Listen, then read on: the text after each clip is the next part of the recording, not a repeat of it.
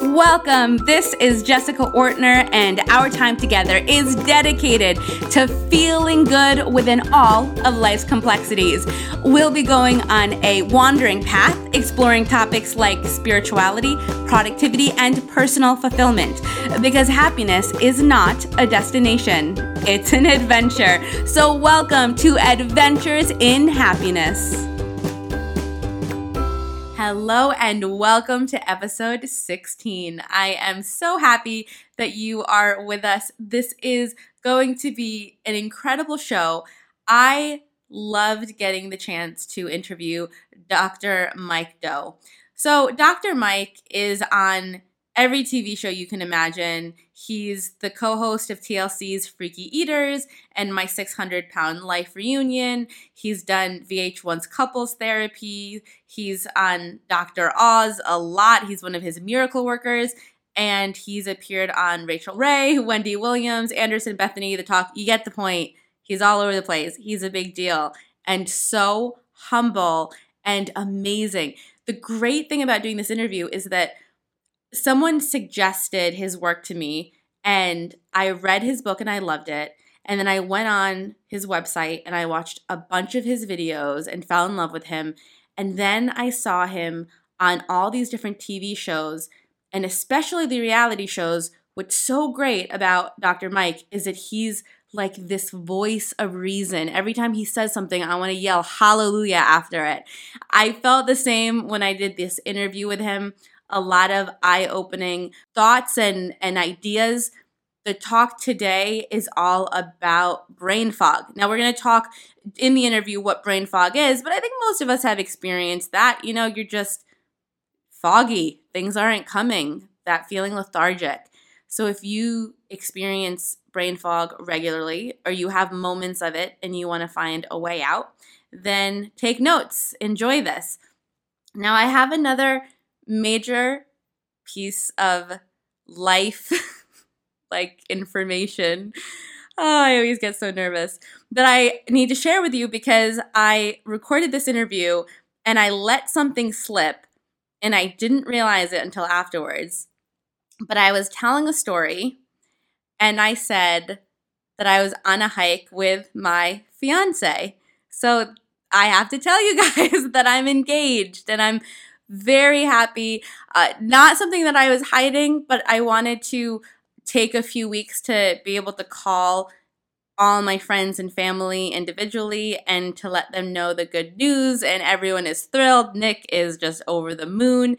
And in maybe the next episode or one of these episodes, I'll tell you more about the story of how it all happened.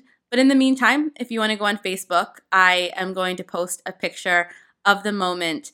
And with the podcast, make sure you subscribe and I'll give you some more exciting details. So for now, we're talking about brain fog. So enjoy this interview. Let me know what you think. If you like it, connect with me on Facebook. Leave a review on iTunes. It's always really appreciated. Enjoy.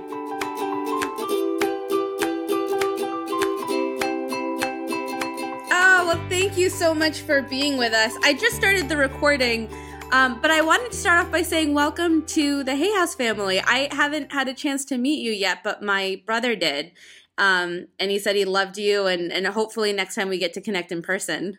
I would love that. Yeah, I actually just emailed your brother because I think he's going to be part of my Hay House University course. I mean, I just cannot tell you how happy I am. This is like the most amazing company on the face of the planet, I think, maybe.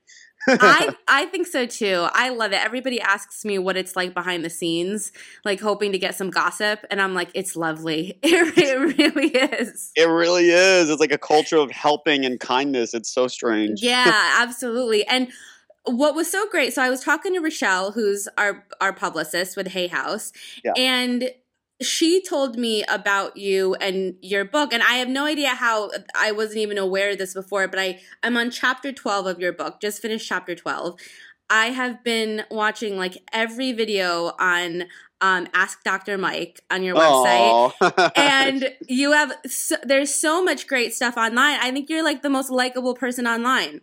You're such a sweetheart. Like just such a voice of reason. And I'm so excited that you're with us. So I want to talk about Brain Fog, this new book, The Brain Fog Fix, Yeah. because I think, we've definitely all been there. But what's so funny is that a few weeks ago, I was on a hike with my fiance, and we just moved to Central California. And the moment I got here, I had like the worst allergies. They're better now, but I was on a hike with him, and I said to him, "Oh, I have the worst brain fog." And he is from Argentina. He moved to the States about 2.5 years ago. So Huh? sometimes there's certain sayings that he doesn't know. And he goes, Right. what's brain fog? And I was like, that's so, I've never had to explain it. And so I Yep. said, I had to stop and think about it. And I said, it's when you have trouble thinking clearly and all your senses seem a little bit dulled. That's the way I was describing it. But I want to know from you, how do you define or describe something like brain fog?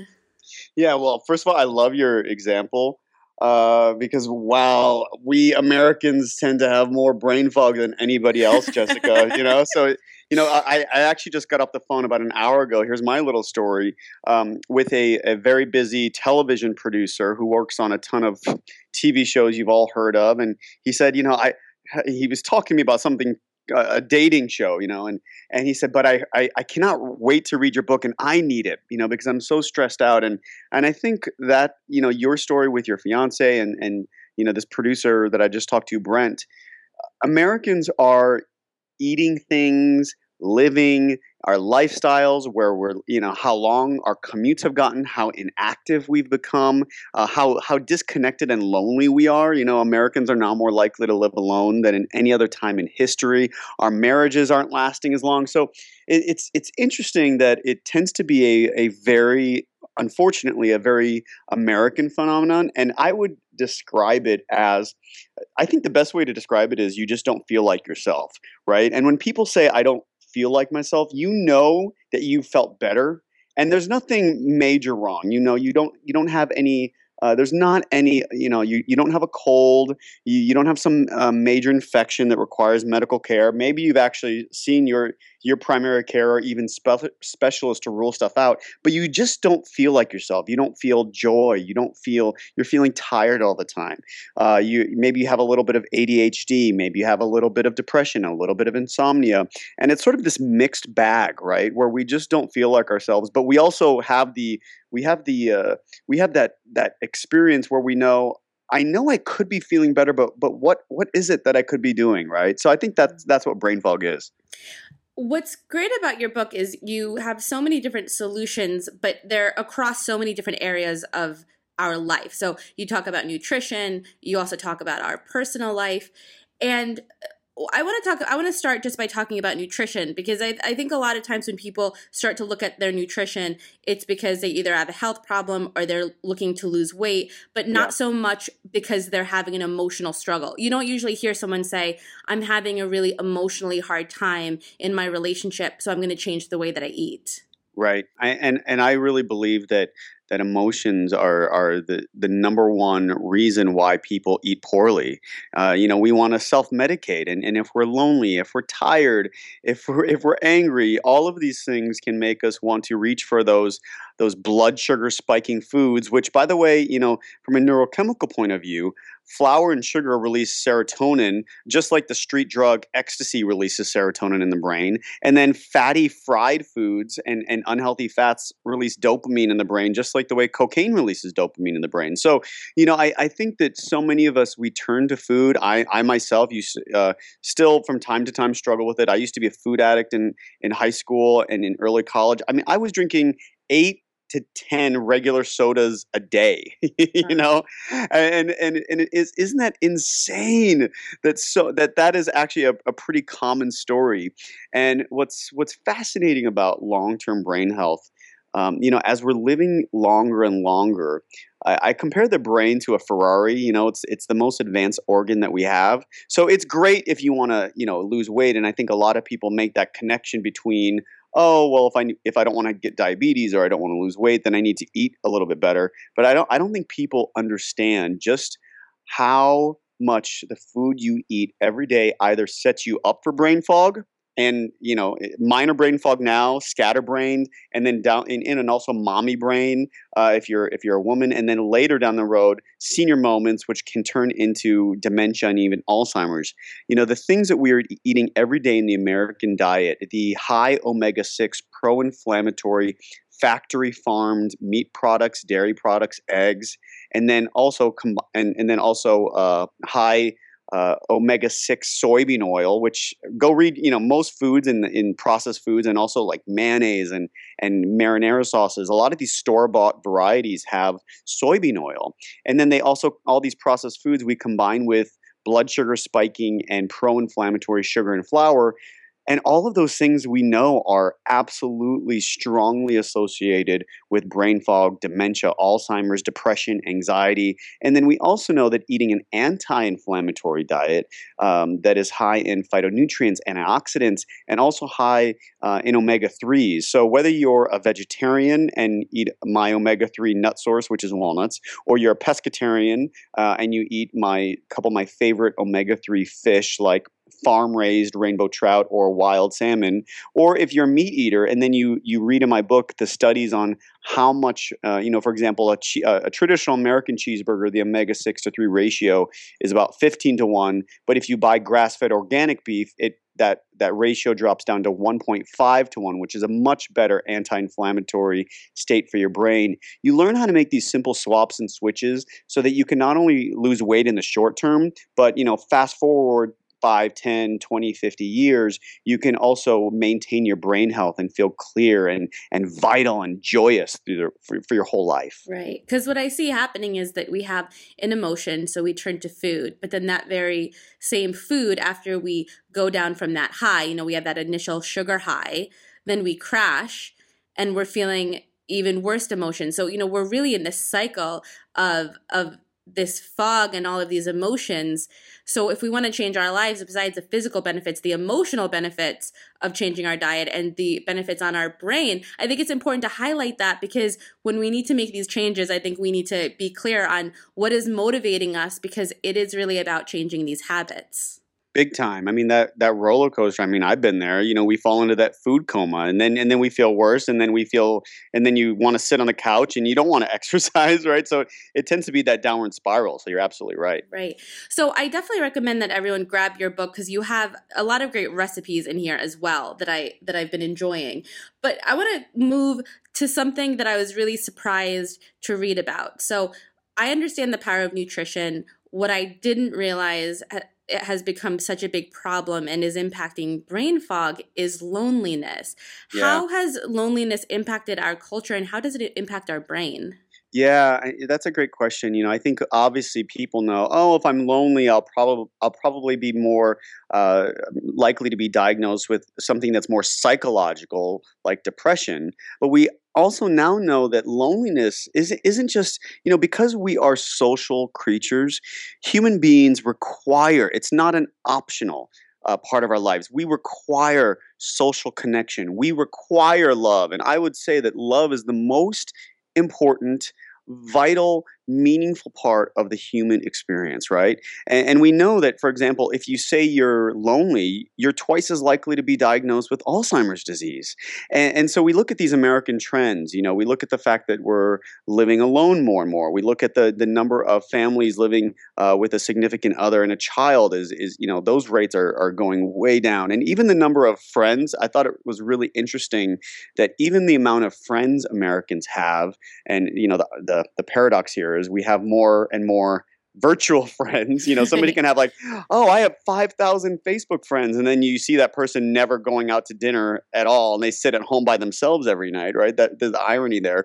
That the Americans used to have an average of 3 confidants or close friends, people that could tell anything to. But in the 2000s, that number dipped to 2. And, I always think about the Golden Girls when I think about that number 3, right? So you had Dorothy, and she had Ma, Blanche, and Rose, right? So you think about how that used to be the norm. We had 3 really close friends, and now we have on average 2. And 25% of Americans now say that they don't have any. right? So that's actually very dangerous for the brain, and for all of these people. Also looking at the studies for people, I believe that you can use social media. The irony is you have to look at, is your social media use actually making you antisocial? There's a way to use social media to learn, to get inspired, to connect to people that you love, or to even meet new people. If you need to, meet new people, to whether it's for friendship or for dating, or for love. There's a way to use technology, but don't overuse it, right? So it's good Right. to drink 2 cups or 3 cups of coffee a day, but you don't want to drink 56 cups of coffee a day. So the person that's sitting alone just perusing Facebook and Instagram and Twitter all day long without actually going out and putting down their phone to enjoy a meal with a friend is actually putting their brain at risk. Right. I think being an adult and then having to say to yourself, okay, I need to go make some new friends, you almost feel like a kid again. It could feel a Right. bit intimidating. So, what advice do you have for someone that is hearing this and reflecting on their life and going, actually, I only have one close person. I really want to have more people in my life. What are some steps that they can take? Yeah, one of the things that's so great for the brain is novelty, and if you do a new activity, we know that that's one of the best things you can do to grow new brain cells and connections, which is this phenomenon called neurogenesis, right? It keeps the brain really healthy. So one of the best ways to actually make new friends is to do new activities. I suggest the website meetup.com, to find people who are interested in, oh, I'm going to join a hiking group. I personally, I love this app called ClassPass, where I pay 99 bucks a month, and I can only go to each gym. I go to yoga, I go to spinning, I go to all these different workouts, but I can only go to each place 3 times per month. And I can't tell you how many times I'll go to like different places in my area, and I'll run into a friend, and then I have a conversation, and oh, I haven't seen you in 2 years. How are you? Right? Because I'm using novelty to actually cast a wider net in my social life. Right. So I would just say that you have to just really engage yourself, cast a wider net, and really engage in those activities. And even if it's intimidating, and you're going to walk into a place, a workout you've never been before, a place of worship you haven't been to in a long time, or trying someplace new, or going to some class you feel silly signing up for, at a library or the Learning Annex or something, or of course the I Can Do It weekends that Hay House authors put together. You really have to just put yourself in those situations, because you never know who you're going to find, and you never know who you're going to meet or reconnect with. Right. What are your thoughts around the comfort zone and courage? So, what I mean by this is if we know that we want to put ourselves out there more to meet more people, we know it's going to help our brain, but yet we have our routine, we have what's comfortable and similar, which could be staying at home on our computer. And now we're saying to ourselves, okay, I'm going to step out of my comfort zone. I'm going to walk into a class where I don't know anyone. How can we kind of get ourselves in a position where we feel more comfortable with it, or at least more comfortable with the uncertainty of it? Yeah, that's a great question, Jessica. And I this sort of reminds me. It's probably at first going to seem really unrelated. When I first started doing talk shows, people would say, "Gosh, you look so cool and calm and collected." And little, I remember the very first time my first national talk show was Rachel Ray, and I was so nervous. I was so nervous, and people said, "Wow, you were such a natural." And I smiled, and I think watching it back, I'm like, oh, I did actually sound like I was well spoken. But you have to know that internally, what was going on for me was anxiety, was this feeling of panic, because I was outside of my comfort zone. I was so nervous to meet her for the first time, and what's but that illustrates something that I recommend, that's been clinically proven, which is, it's not so much, how do I extinguish the feelings of anxiety when I have to step out of my comfort zone.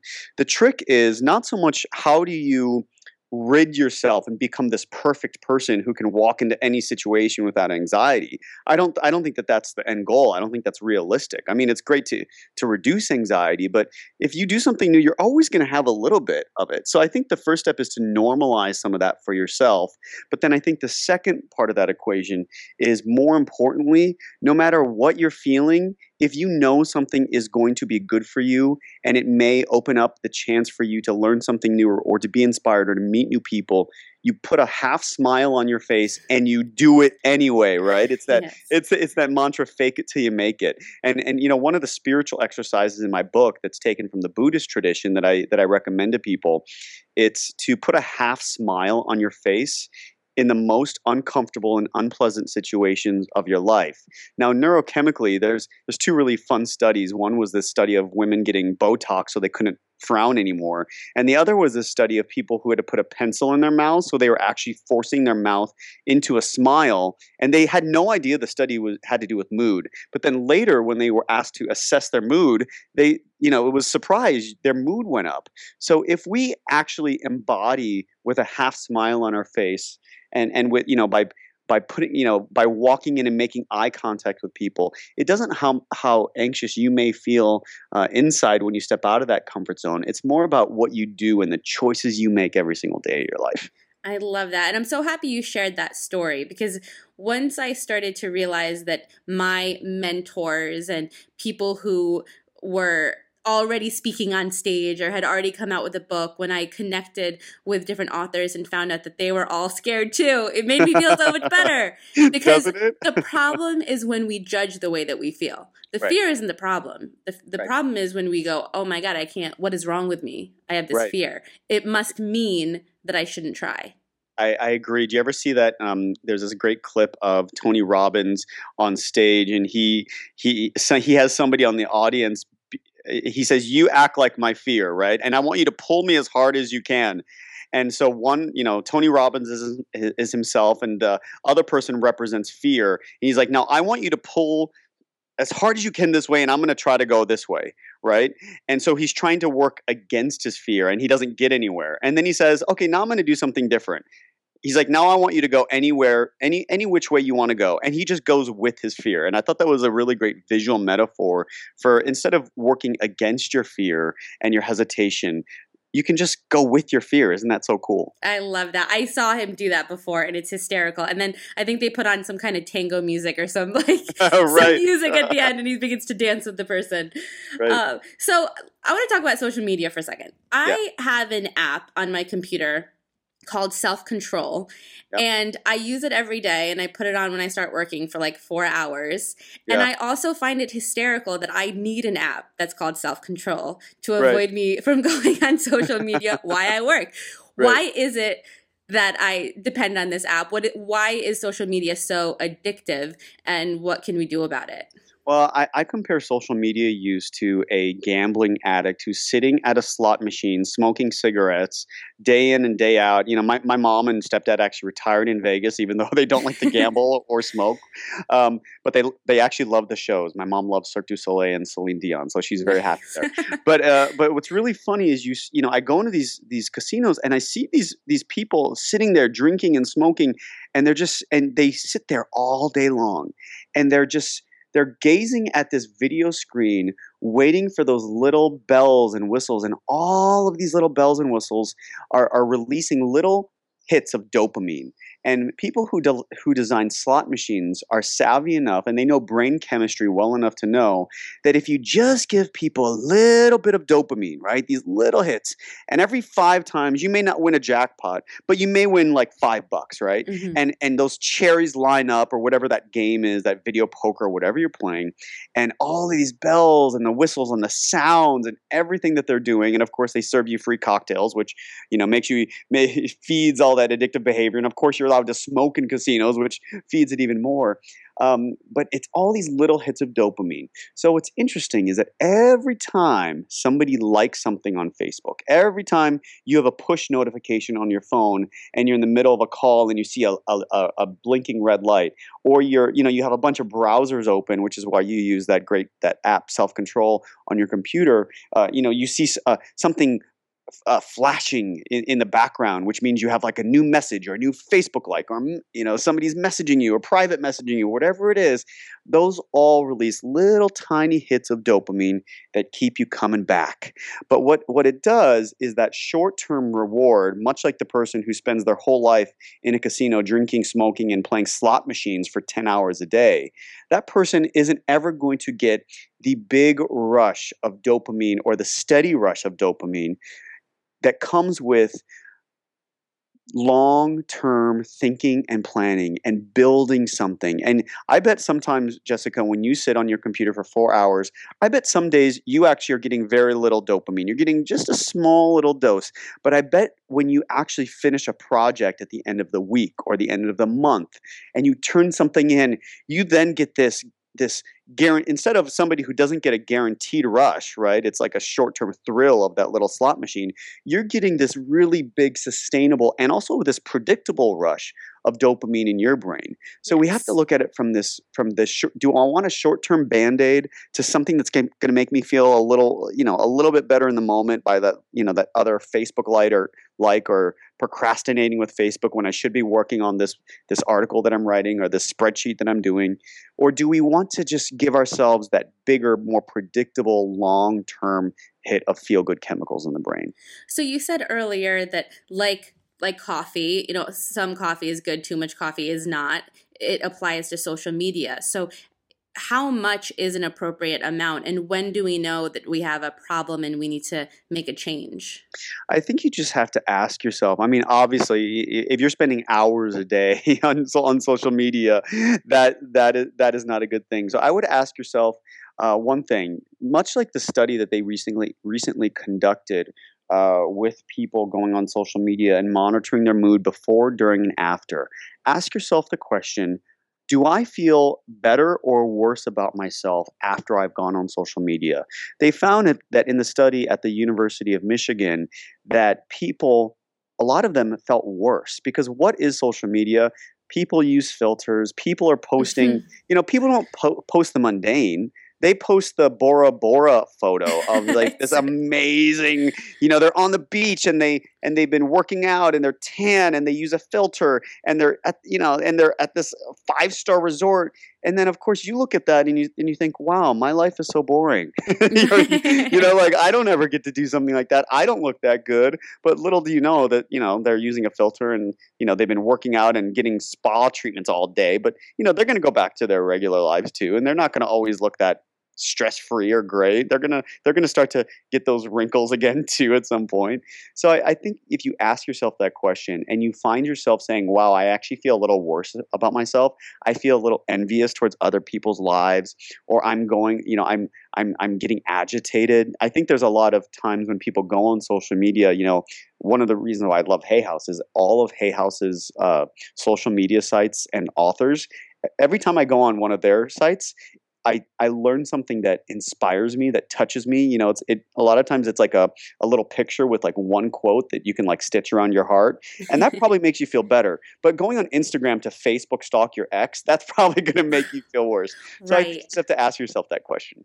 I love that. I was thinking about it this morning because it was like 7:00 in the morning and I was on Instagram and I was like, this doesn't make me feel good. Like it doesn't, I lose focus when I do that. And for a while, I had this rule that I wouldn't have my phone in my bedroom. And I haven't had my phone in my bedroom. And then somehow, when you move to a new house that you just, I don't know, somehow my phone ended up back in my bedroom. Right. And I think I need to kick it back out again because when you start your day looking at social media and seeing what everybody else is doing, you immediately start with this kind of feeling of being behind. That's right. Or at least I do. So that's really helpful. So if we want to shift our relationship with social media, do you have any tips? Should we do some kind of detox or limit it in some way? Yeah, so in the second week of my program, the second of the 3 weeks, the first week is the 7-day mood revolution, which focuses mostly on diet and cognitive behavioral thought patterns. And in the second week, which is the 7-day energy revolution, one of the things that I recommend is you find 3 hours a day where you don't have any media use. So for me, one of those hours, I can't tell you the experience I have when I leave my phone behind and take a 1-hour walk with my dog, right? And it's so funny. It sounds so simple, but it's actually become so rare that we disengage completely. Like nobody can reach us. There's no bell. There's there's no text message alert, there's no TV, there's no email. And imagine if every single one of us took 3 hours every day. It could be three, an hour in the morning, hour in the afternoon, hour at night, where you are just present with whatever it is you're doing, with the people around you, with nature, with your animals, making. I can't tell you how many times I'll be in line at Starbucks and you see how many people don't even make eye contact because they're texting while they're ordering. And even that I feel like has the power to transform the world and change the world, because I think that does something. As human beings, when we don't make eye contact, we become more and more isolated. And that also makes people feel like they're unimportant. And the simple gesture of eye contact and a smile, even when you're doing something as simple as ordering a cup of coffee, can make somebody feel connected, and it says to them something, right? The mantra there and the message you're communicating is you matter, right? You matter. It doesn't matter if you're serving me coffee. It doesn't matter if I don't really know you. It doesn't matter if I never see you again and I never come in contact with you again on this planet. You matter, right? We're actually giving people that message. So I think in a lot of ways it's one way where peace and love peace and love start with these really small gestures. Yeah. And it's sort of like a pebble dropping in a lake, and then you see those ripples start to just grow until all of a sudden this one little pebble dropping in, that ripple has expanded, for 100 feet. And I think that's how these little shifts can how they can transform our world and also our brains. Yeah. I remember traveling in China I traveled for 3 weeks there, and there's Twitter's banned. Yeah, Facebook's definitely banned, and then I think Twitter is banned too. So I had no social media, and my phone wasn't even working there. And I remember standing in line, and I just immediately went to grab my phone, Right. and then just thinking to myself, can I just, no, I'm just going to stand in line. I Yeah. can just stand here. Yeah. There's something so important about being in the present moment, and I think especially if we're feeling stuck in our life and we're looking for ideas and inspiration, it's hard for that inspiration to reach us when we're so distracted. I agree. It's that power of mindfulness. Have you ever? It's so funny. I think we go on that automatic pilot like you did. Reaching for your phone, which I do all the time as well. But it's also that moment. Have you ever had that moment where you're reading a book and you actually get to the end of a paragraph and you realize that even though your eyes were scanning words, you actually Yeah. weren't reading Yeah. and then you have to go back, and it's like that's so funny. Like I was actually engaging and I was actually moving my eyes across the page, but I actually wasn't even paying attention, and I wasn't even aware enough that when it started happening that I stopped myself. I just it's like my eyes just kept going to the end of the paragraph or sometimes the end of the page, and you're like, "Oh my god, I can't believe I didn't actually read that," because we become so mindless, right? Which is the opposite of mindfulness. So mindfulness, I talk a lot about the power and the studies of mindfulness meditation, because one of the modalities that I'm trained in is not only mindfulness meditation but mindfulness based cognitive therapy, which is extremely effective in boosting mood and helping people to feel better and more connected and also more peaceful.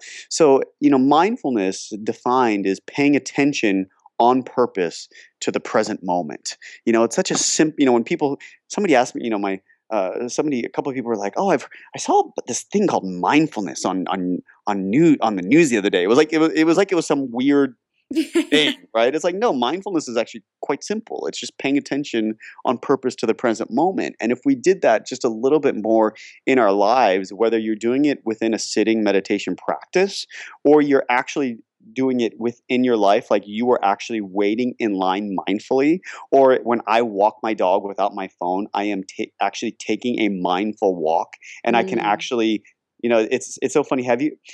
In LA we drive all the time, and you're in Central California, and I don't know how much you drive or walk, but it's so funny. Have you also had that experience, Jessica, where you walk down a street that you usually just have driven down, and all of a sudden you say, "Oh my gosh, I never noticed that store was there." Oh, Yeah. and it's like oh, this stuff was there all the time. You were just so distracted or just not paying attention that you didn't notice. So in a lot of ways, mindfulness is sort of like walking down a street that you've only driven down, right? It's actually paying attention to the way the fall air feels on your cheek while you're walking, or the birds that are chirping around you, or that beautiful tree that was actually on your street corner that you never even noticed was there, and it's like 100 feet tall, and you're like, "Why, I never actually noticed that tree there before," right? And it actually has a power to turn off the parts of the mind that tend to be future oriented, which is correlated with anxious thought, with insomnia, and all of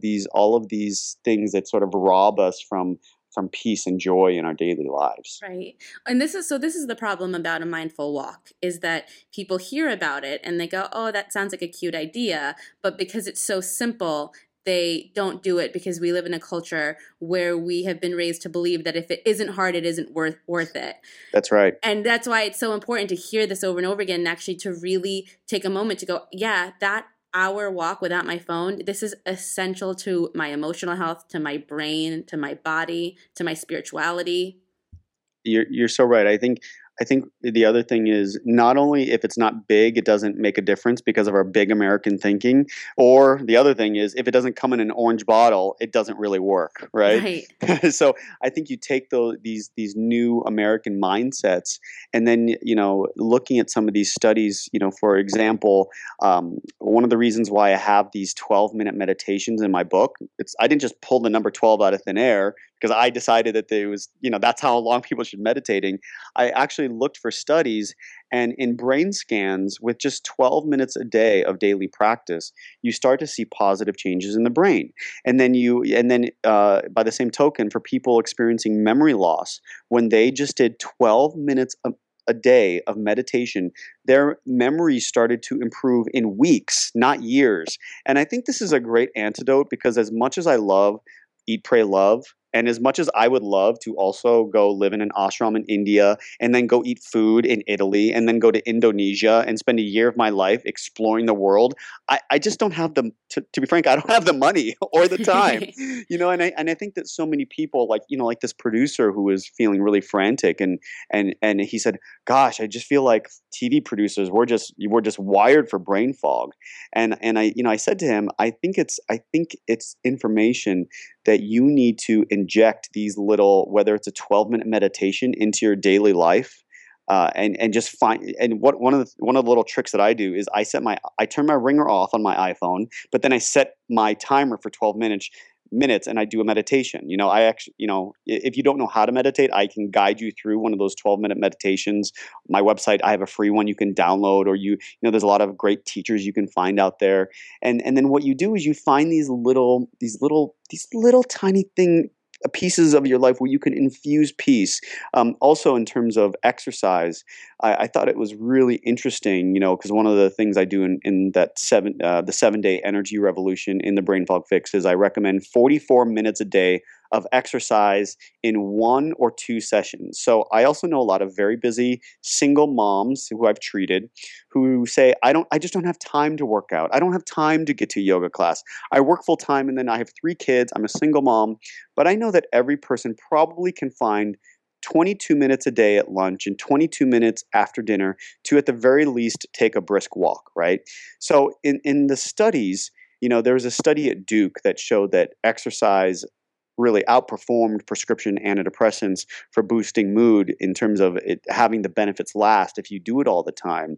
And the people in these studies, and another really famous study that talked about mood improvement, these people weren't going to boot camps. They weren't going to these Bikram yoga classes. I think, don't get me wrong, I go to a boot camp twice a week, and I love Bikram. But if you don't have time for that, or you're not there yet in your practice, or in your daily life in terms of schedule, all of these studies show that with just 30 to 40 minutes a day of light walking, jogging, and stationary bike riding, that people experienced a profound positive change in their mood, right? So isn't that so interesting? And even, for example, in older people, if you walk 1 mile a day, you cut your risk of dementia by 50%.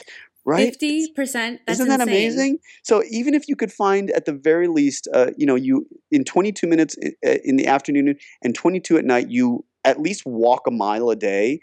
Imagine how much better we could be taking care of our brains and feeling better as a result.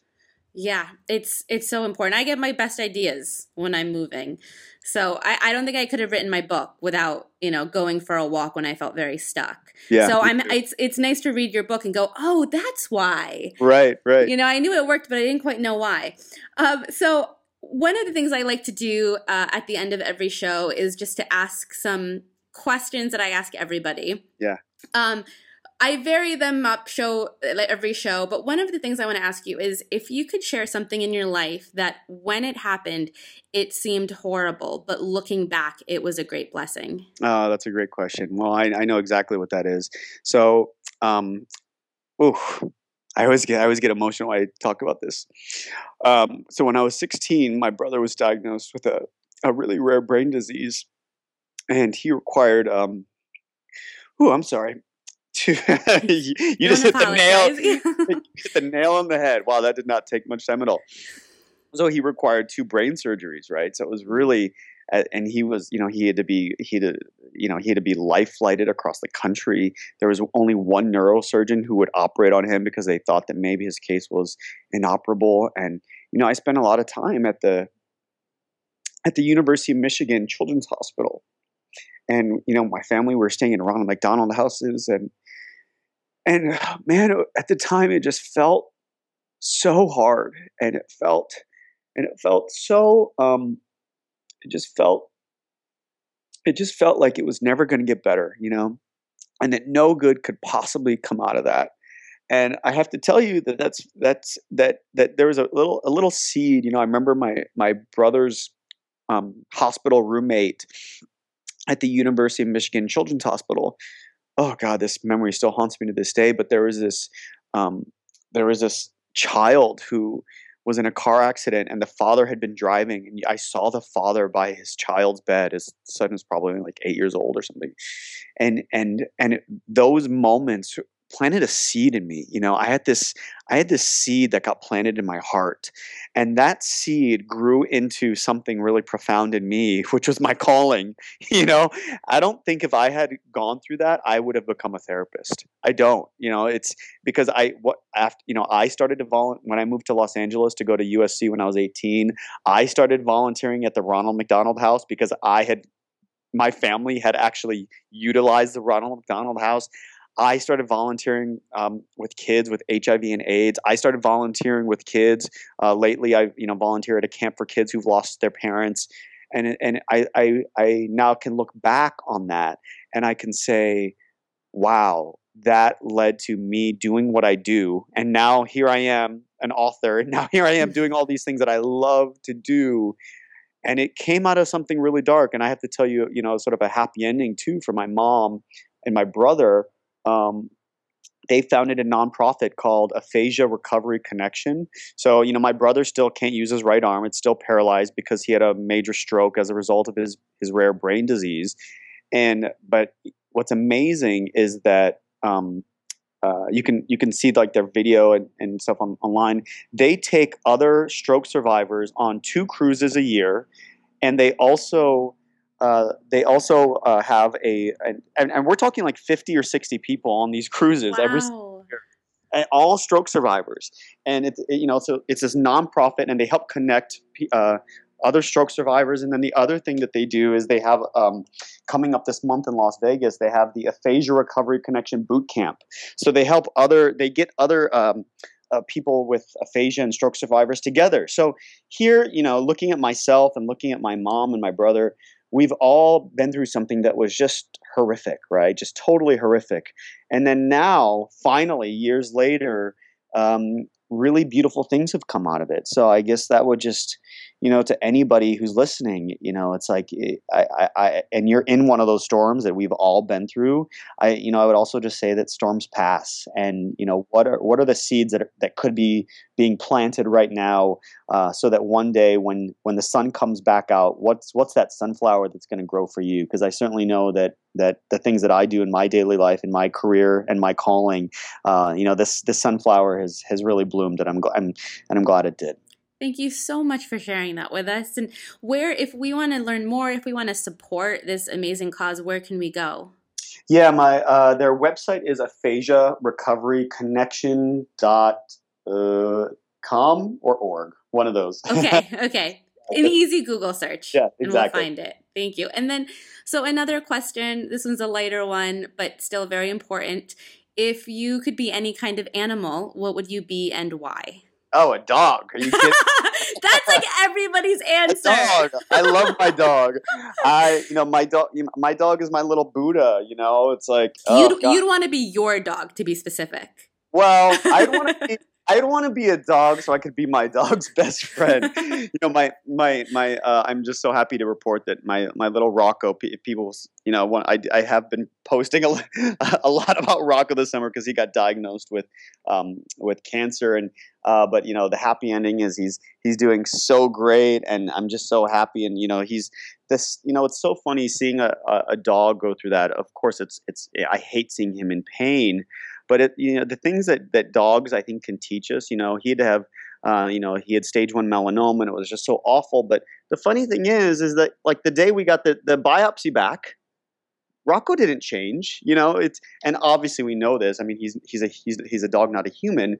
And I think both the blessing and the curse of the human mind, and maybe we can actually be a little bit more like the wise Buddhas that I think dogs are, is that when that biopsy came back and it said melanoma, Rocco still went on a walk that day, because he was still so immersed in the present moment. Now, that's not to say that we as humans shouldn't be concerned if we get a diagnosis, and we should just be Pollyanna and not pay attention to it. But I also think that too often we as human beings are so concerned with the what if and the worst case scenario and the catastrophic thinking that gets us into, oh my God, I'm going to die. Well, Rocco never thought he was going to die, and Rocco's just fine because Rocco, through you can hear him.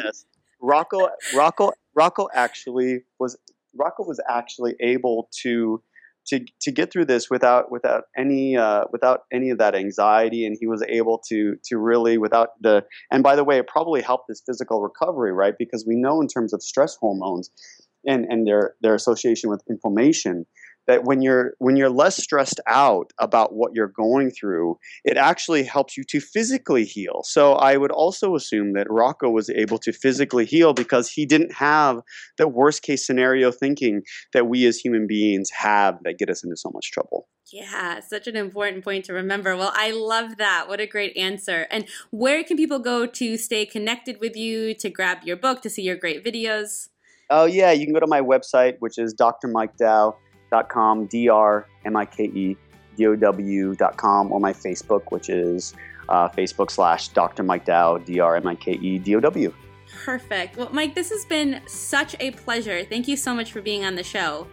Thanks so much for having me, Jessica.